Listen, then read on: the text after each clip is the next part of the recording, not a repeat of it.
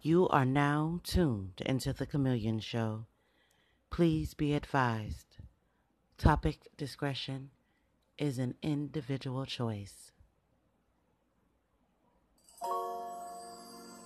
Alone in a world, it's just me and you. I feel so lost, 'cause I don't know what to do. Now what if I choose the wrong thing to do? I'm so afraid of disappointing you. So I need to talk to you and ask you for your guidance, especially today when my life is so cloudy. Guide me until I'm sure I open my heart. Oh, yeah.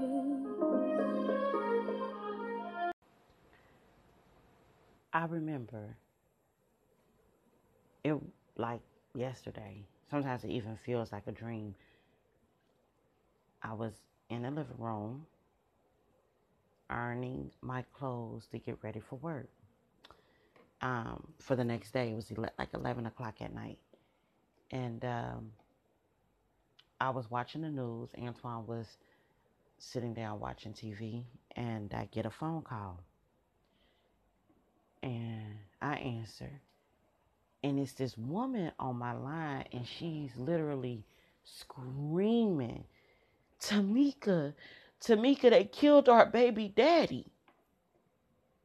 And I'm like, huh? It didn't register. So I jumped up and I said, where are you at? Where you at? And she tells me, we down here by his grandmother's house. So I get on my clothes. Well, actually, it was in November, so I had on some shorts, a t-shirt. I grabbed my first down coat, and I told Twan I had to go. And I ran out the house with some gym shoes, some shorts, and a shirt on. Because somebody had just called me and told me that the father of my firstborn son had been shot. That was the worst day of my life. How do you tell your child that their father is dead? This is the crazy thing. I remember getting down there, and his cousins and stuff was there, and I was just looking at his car, and I guess I was looking like a lunatic because I just stared. Like, what do you do? You know what I'm saying? And so his cousin, I remember just like walking up to me and putting his arms around me. I'm like, where they taking him? They said they rushing him to the hospital. So I'm like, okay, my car is parked crazy, right? His cousin said, come on, cuz, get in a car with me. I've never met this guy in my life. It could have been a foe and not a friend. You see what I'm saying? So I jumped in the car, and I remember him playing Bone Thugs and Harmony Crossroads. And every time I hear that song, I think about Jeremy. Or every time I hear Mary J. Blige, You're My Everything, or Everything, I think of Jeremy. And whenever I look at my eldest son, I think of Jeremy.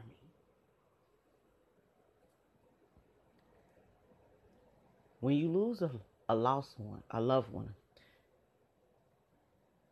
you don't ever forget them, nor does the pain ever stop. You just learn to deal with it, right? And I know y'all wondering, like, dang, Tamika, that's how you gonna start this post? Yeah, I'm gonna start this episode with that. Because yesterday, I get on Facebook and I find out that one of the coolest, sweetest guys, one of my childhood friends, passed away suddenly. Like, suddenly. Like, who does that? And it rocked our entire community. And I and I and what happens is it makes you, when somebody that is so good passes away, it makes you look at life completely different. He was young, y'all. And then right before that, another childhood friend of mine died from cancer. And you sitting here and you looking at life, and then you start questioning God, like, wait a minute, Lord, why? Like, come on, man. I need to talk to you so you can let me understand or help me to understand why.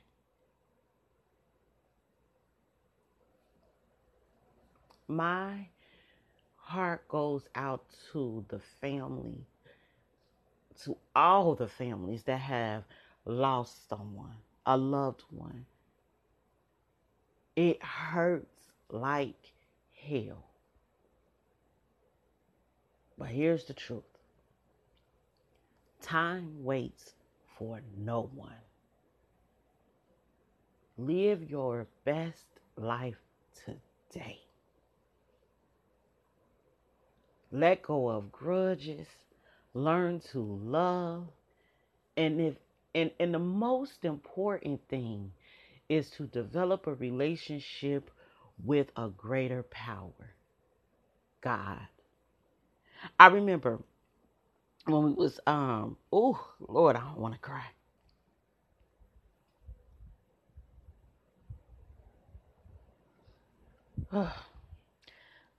I remember when we went to the hospital for Jay, right? And it was a bunch of young. It was. I mean, he was young. He was 25 years old. So it was a bunch of us young people in the hospital with him. I mean, in there, and they put us.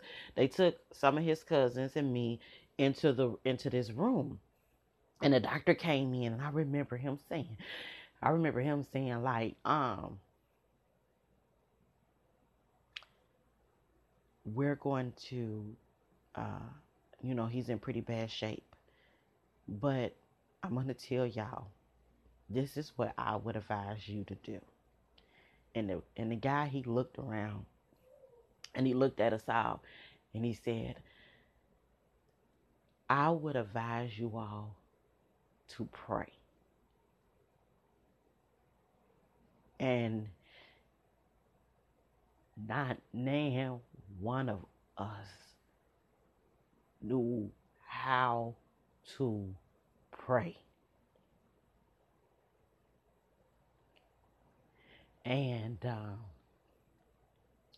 you know how everybody, when someone dies, you have some regret. And one of my regrets was that I felt bad. I felt like it was my fault. I always carried that around. I haven't ever told anybody this, but I always felt it was my fault that my son's father had died because I didn't know how to pray.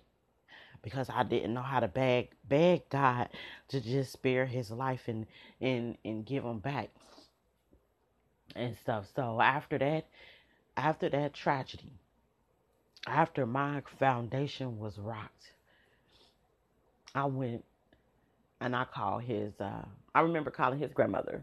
Hold on. Let me slow down. I remember calling his grandmother and telling her, like, well, you gotta pray. Like they said, and his family, and his grandmother, they some praying women. When I tell you that when I'm going through something, I call Mama Ness, hey Mama Ness, I need you. And that woman would start praying like nobody's business. And I didn't know how to do that. I didn't have a relationship with God at that time. I had one as a child, but not as an adult because I had wandered away. So after Jeremy had passed and stuff, I started going back to church and developed a relationship with God myself. And I'm telling you all this because there is things in our life that we can't control, even though we want to. And death is not something that we can control. And it's going to feel like hell going through it. I remember not eating, and I did not know that I had not been eating. And all of a sudden, I started having these pains in my stomach. I'm like, what the hell is this? Like, why does this hurt so bad? And Twan was like, Tamika, you haven't eaten in days. And I'm like, yes, I have, but I couldn't even remember eating. And then the hardest part of it all was telling my son that his father was gone. He was supposed to meet his dad that day. His dad was going to pick him up from school and take him to go get some Long Johns. He had literally just spoken to his father 5 minutes before he died.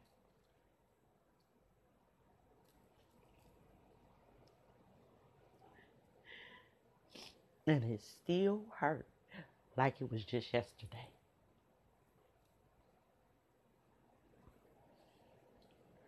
So, listen, my point why I'm sharing this is because, y'all, there's some things we just can't control. And that's time and that's death. Death is the inevitable. And we could blame God for it. We could blame Adam and Eve for it. But the reality of it is during each day we have choice and choices that we can make.